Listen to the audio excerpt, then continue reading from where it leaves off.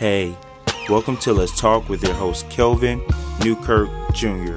Listen, I'm so excited you're here, and let me tell you, this is the perfect podcast for you, because on this podcast, we're going to have honest, open, and biblical conversations about things people love to talk about, also about things people hate to talk about. So with that being said, let's hop into it.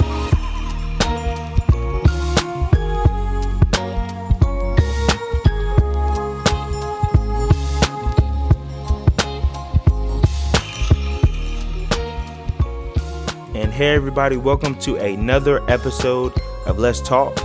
I am your host, Kelvin Newkirk Jr., and I'm just so excited that you're here with me today, and we are on episode number 9. Isn't that crazy? We are 9 episodes into season number 1, and before we get started, or before we go into a topic or anything else, I just want to urge you and encourage you to, number 1, pray for our world. And number 2, pray for the country of Afghanistan as they go through one of the most troubling times in their country's history. If you have been paying attention to any type of current events, you know what's going on in that country, and it's a very sad situation. And so as believers, it is our job to pray for our world and to pray for other believers out there, and not just other believers out there, but other people out there. And so with that being said, I just urge you and encourage you to please pray for the country of Afghanistan. Another thing that has been on my heart for me to ask you for prayer about is that there was someone from my church home, Seastone Church, that has passed away or transitioned. And so she leaves behind an amazing family. And so one thing that I pray is that you keep the McQuat family in prayer. Actually, there's a GoFundMe for her funeral arrangements and all that good stuff, and it will be linked in all of my social media platforms. Also, my actual podcast website will direct you to my social media platforms, so you can actually check that out. And I highly encourage that you help, number 1, support her husband and her family that she's left behind. But not only do that, but I pray that you please chip in to help pay tribute and pay homage to a very beautiful, beautiful soul. So with that being said, let's get into the meat of this podcast. Let's get into the topic of this podcast. And so this topic really came to my mind. I was listening to Dharius Daniels, a Dharius Daniels podcast, and they were talking about success. They were talking about what it takes to obtain success in their life and what success looks like in their eyes compared to how other people think that they have obtained that success. And so I thought to myself, what if I explained success, number 1, from a secular view, and number 2, from the view of a believer, and how they should view success. And so we all know success is something that everyone wants to obtain. It's something that people literally sacrificed their lives for. Something that people literally lay down their lives for. They lay down their lives for success. Success is not only sought after in the secular world, but also in the kingdom of God. And there are differences in the perspectives of the subject matter. There are different perspectives. There's different viewpoints. There's different values and priorities in that. So today I'm going to explain and list the differences between the societal view of success and the kingdom view of success. And so I'm just going to go through this, and I'm going to actually list 3 different perspectives. And I'm going to show how they differ from one another. And I'm going to use scripture. I'm going to use, obviously, outside sources also to explain this process that's going on. So with that being said, let's get into the first difference between worldly and secular success. And so when I say worldly success or secular success, I'm not saying that success is necessarily evil, but what I mean by worldly or secular is something that is outside of what a believer would view success. So let's jump in. So let's start with just the definition. So the worldly or secular definition of success, this just comes out of the dictionary, like what we would view success as, and that's the attainment of wealth, favor, or superiority. Right. And so it's centered on promotion and self-gratification, which we know is temporary. Right. Because promotion and self-gratification, which is self-satisfaction, we can equate that to maybe happiness, right? And that's temporary, that's emotional, right? And so obviously the Bible tells us that what we want to obtain on this earth is not really valuable, right? So let's go to James chapter 4, verses 14. And it says, you don't even know what your life tomorrow will be. You are like a puff of smoke, which appears for a moment and then disappears. That's heavy. So I'm actually using my Bible app on my laptop. So if you hear me switch back and forth, it's totally fine. I want to be as real as I can. And so part of being as real as you can is you just hearing me type and stuff like that when I'm switching back and forth in scripture. So let's look at another example, which is Matthew chapter 16, verses 26. Let's look at that. And so I'm waiting for my Bible app to load real quick. Okay, boom, here we go. Let's look at 26. It says, will you gain anything if you win the whole world, but lose your life? Of course not. There is nothing you can give to regain your life. That's heavy. And that's big. And that just kind of goes to show that what the world sees as success may not be what we as believers, what a believer would value as being successful. So let's look at the kingdom definition of success. And so when I say the kingdom definition, I mean the definition of what a believer would believe success would be, or what the Bible will note success as. And so kingdom success really beats at it on a different drum. And so it really goes by obedience to the glorification of God. Right. So it's not about us. It's more so about God. And so it's centered around what is eternal, right? Which is ultimately expanding the kingdom of God, which is permanent, right? Because the kingdom of God is eternal. It's something, it's where we're going to go and where we're going to spend eternity. So that's very important to note also. So let's go to Matthew chapter 6, verses 19 through 20. I'm on Matthew chapter 7. Let's go to Matthew chapter 6. Let's see if it'll take me there. Okay, awesome. So Matthew chapter 6, verses 19 through 20. It says, do not store up riches for yourselves here on earth, where moths and rust destroy, and robbers break in and steal. Instead, store up riches for yourselves in heaven, where moths and rust cannot destroy, and robbers cannot break in and steal. For your heart will always be where your riches are. That's very important also. So that goes to show that we should really store up our goods in heaven, right? We should store up where people can't come and steal and take from us, right? Where we're here, when we build a lifeline of success here, then we build a lifeline of success where people can literally take it away from you, where it could be gone in just a quick second. I think 2020 has taught a lot of people that, and it really has taught me that you can obtain a lot of great stuff.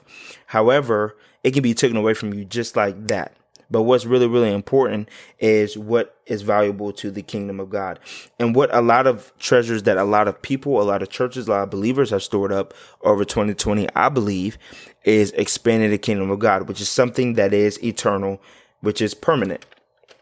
So with that being said, now that we got the definitions out of the way, let me just note real quick that there is nothing wrong with obtaining wealth, right? Position or favor in this life or on this earth, but it is priority of value that distinguishes the two, right? So the difference is just the priority of the value. Do I value what successes I'm going to achieve in the world, or do I value what glorifies God? That's a question you must ask yourself. And if one of them outweighs the other one, you will know which side you're really leaning towards. Whether you're leaning towards obtaining kingdom success or whether you're leaning towards obtaining societal success.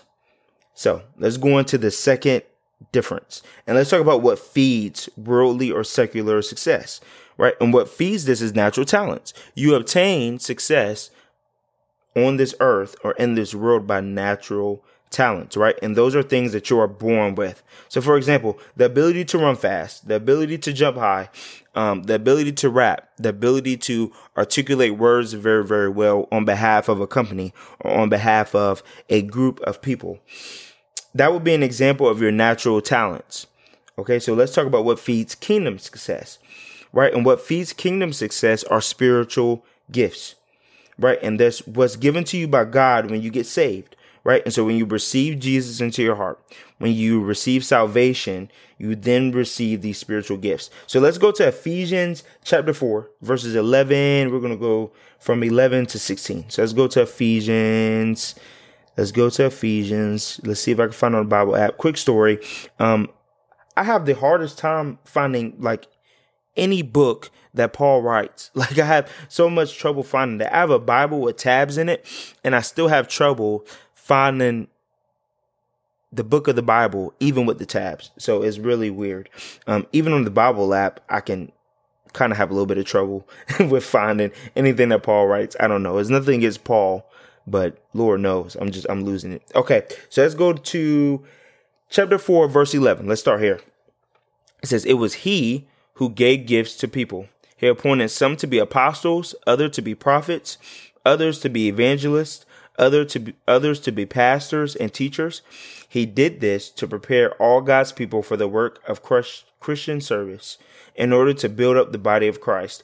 And so we shall all come together to that oneness in our faith and in our knowledge of the Son of God. We shall become mature people, reaching to the very height of Christ's full stature. Then we shall no longer be children, carried by the waves and blown about by every shifting wind of the teaching of deceitful people, who lead others into error by the tricks they invent. Instead, by speaking the truth in a spirit of love, we must grow up in every way to Christ, who is the head. Under his control are the different parts of the body fit together, and the whole body is held together by every joint with which it is provided. So when each separate part works as it should, the whole body grows and builds itself up through love." I butchered a lot of words in that scripture, but let's go through that because that's really important. So basically what Paul is saying is that he has called us to do different things. So to be an apostle or a prophet or an evangelist or a pastor or a teacher, those are spiritual gifts. You have a spiritual gift to be an apostle, right?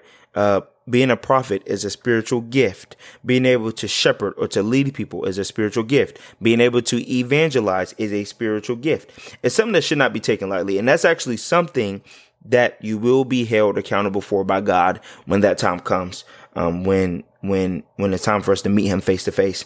And so I think it's really important also because it's really, really well to note that you won't get judged by your natural gifts, the gifts you were born with. You will be judged by how you use your spiritual gifts to edify the body.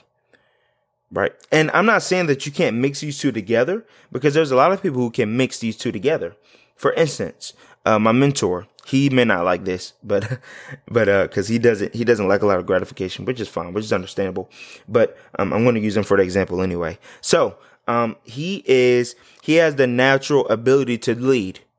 He's a leader, right? Like he leads people very, very well.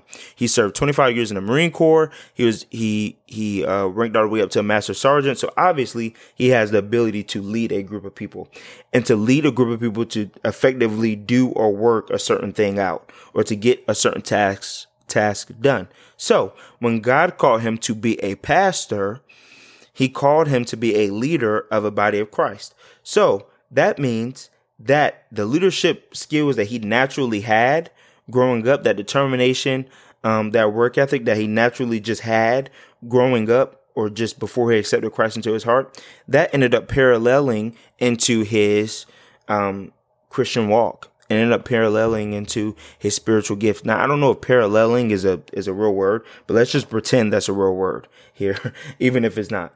So now that we covered those two differences, let's look at the final difference and the most important difference, in my opinion. And so we're actually going to conclude this episode here. And the reason why I say that is we're literally 14 minutes in to this podcast. But this last one is really, really, really, really, really important to me personally.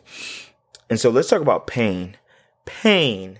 Let's talk about that. Because the worldly and the secular view with success, when it deals with pain, it has a view of temporary or short-term pain for success on earth, right? And it shies away from any long-term or permanent pain. right? So the view of worldly success is to do what makes you happy, or to suffer now and enjoy life later, right? Like we all go through that. Like literally, I'm in college now. I'm a college student right now. And so I actually have 2 years of college left. I finish my associate's degree this December, and I graduate this May, and I will be transferring next fall to a university. However, there's this viewpoint especially with college kids I've known, is that like they, excuse my French here, but they don't mind going through like a literal hell to get that degree so that they can relax later on in life, right? Like that's the viewpoint of a college student. A college student is like, okay, I can stay up all night right now. I can deal with losing sleep right now.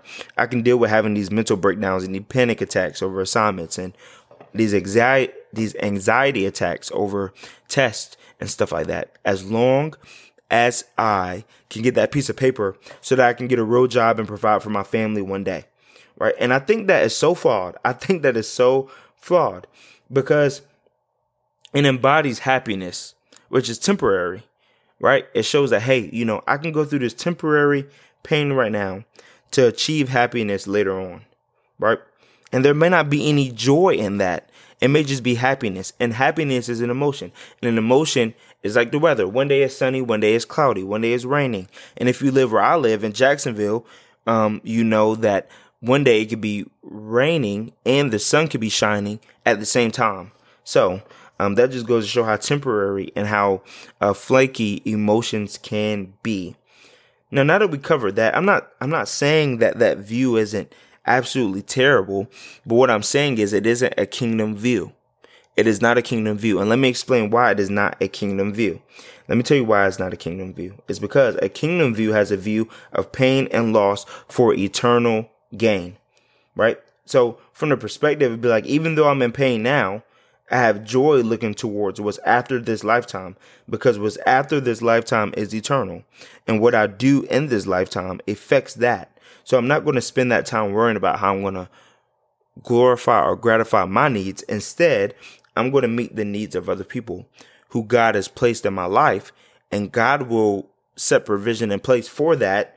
But it is my job to make sure that I capitalize on what God has provided for me, the people, the places, the areas, the environments that he's placed in my life, so that I can share the message of Jesus Christ, so that I can have an effect on people in my own life eternally. So let's look at a scripture in the Bible that really embodies that and hones into that. Let's look at Second Corinthians, which is one of my favorite books in the Bible. But let's look at 2 Corinthians. I think it's 4. Let's go. Let's check and see real quick. 2 Corinthians chapter 4. Okay, let's go there.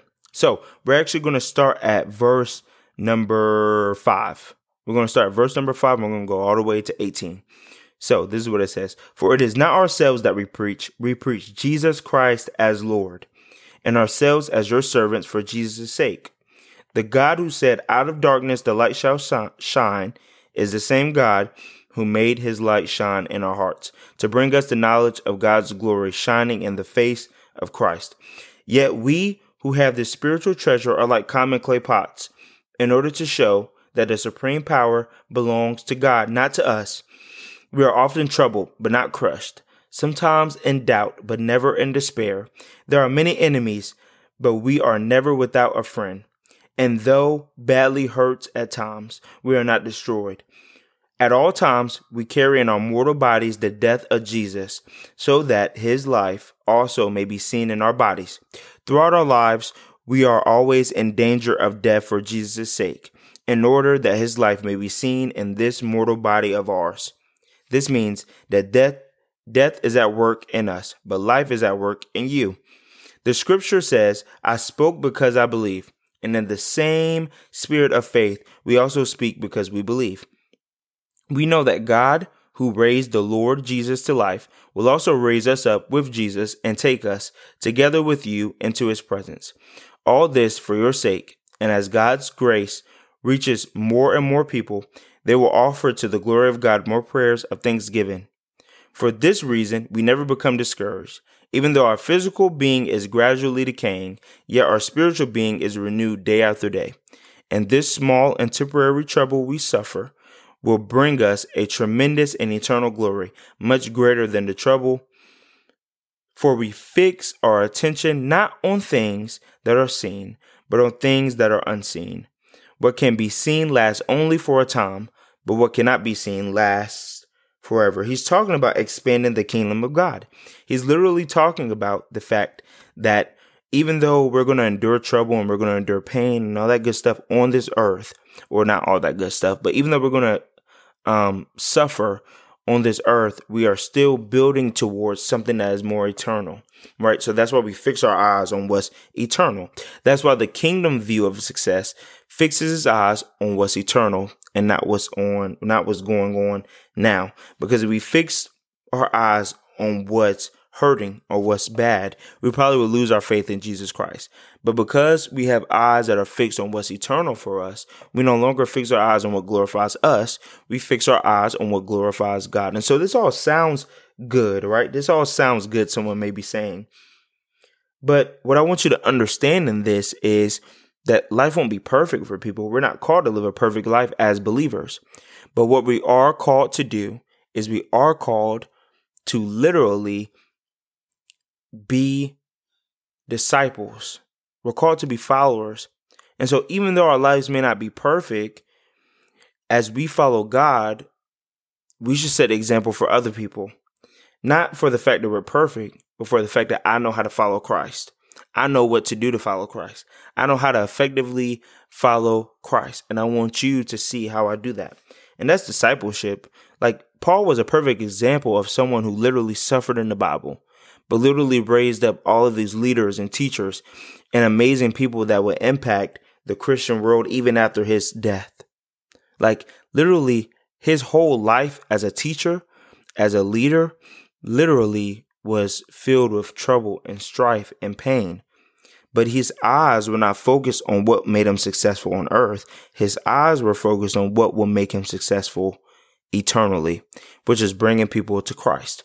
Because on earth, you're judged by how good you do, how much money you make, how much revenue you bring into your company, how much people you put on to a business plan or to an area of life that they have never encountered before for the good. However, kingdom-wise, you're deemed successful by the fruit that you bear and by the people that you impact by the fruit that you bear, the lives that you bring to Christ, the lives that you lead to Christ. That's how successful you are determined to be in the kingdom of God.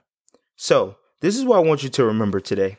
I want you to remember that our pain does hurt, but it doesn't outmatch the joy and the glory on the other side. So I urge you and I highly, highly encourage you to pursue kingdom and not culture. Because kingdom will always steer you in the right way. Culture will always steer you in a way that will probably lead to ruin. Because kingdom will always show you the joy that's before you, while culture will always show you the hell that you're living in right now. And we're not in this world. We're not in this world to try to avoid the hell that we're living in. We're in this world to get ready for the heaven that we're eventually going to live in eternally. So with that being said, I love you. I appreciate you all. And I thank you for joining me. I will catch you next week. Goodbye.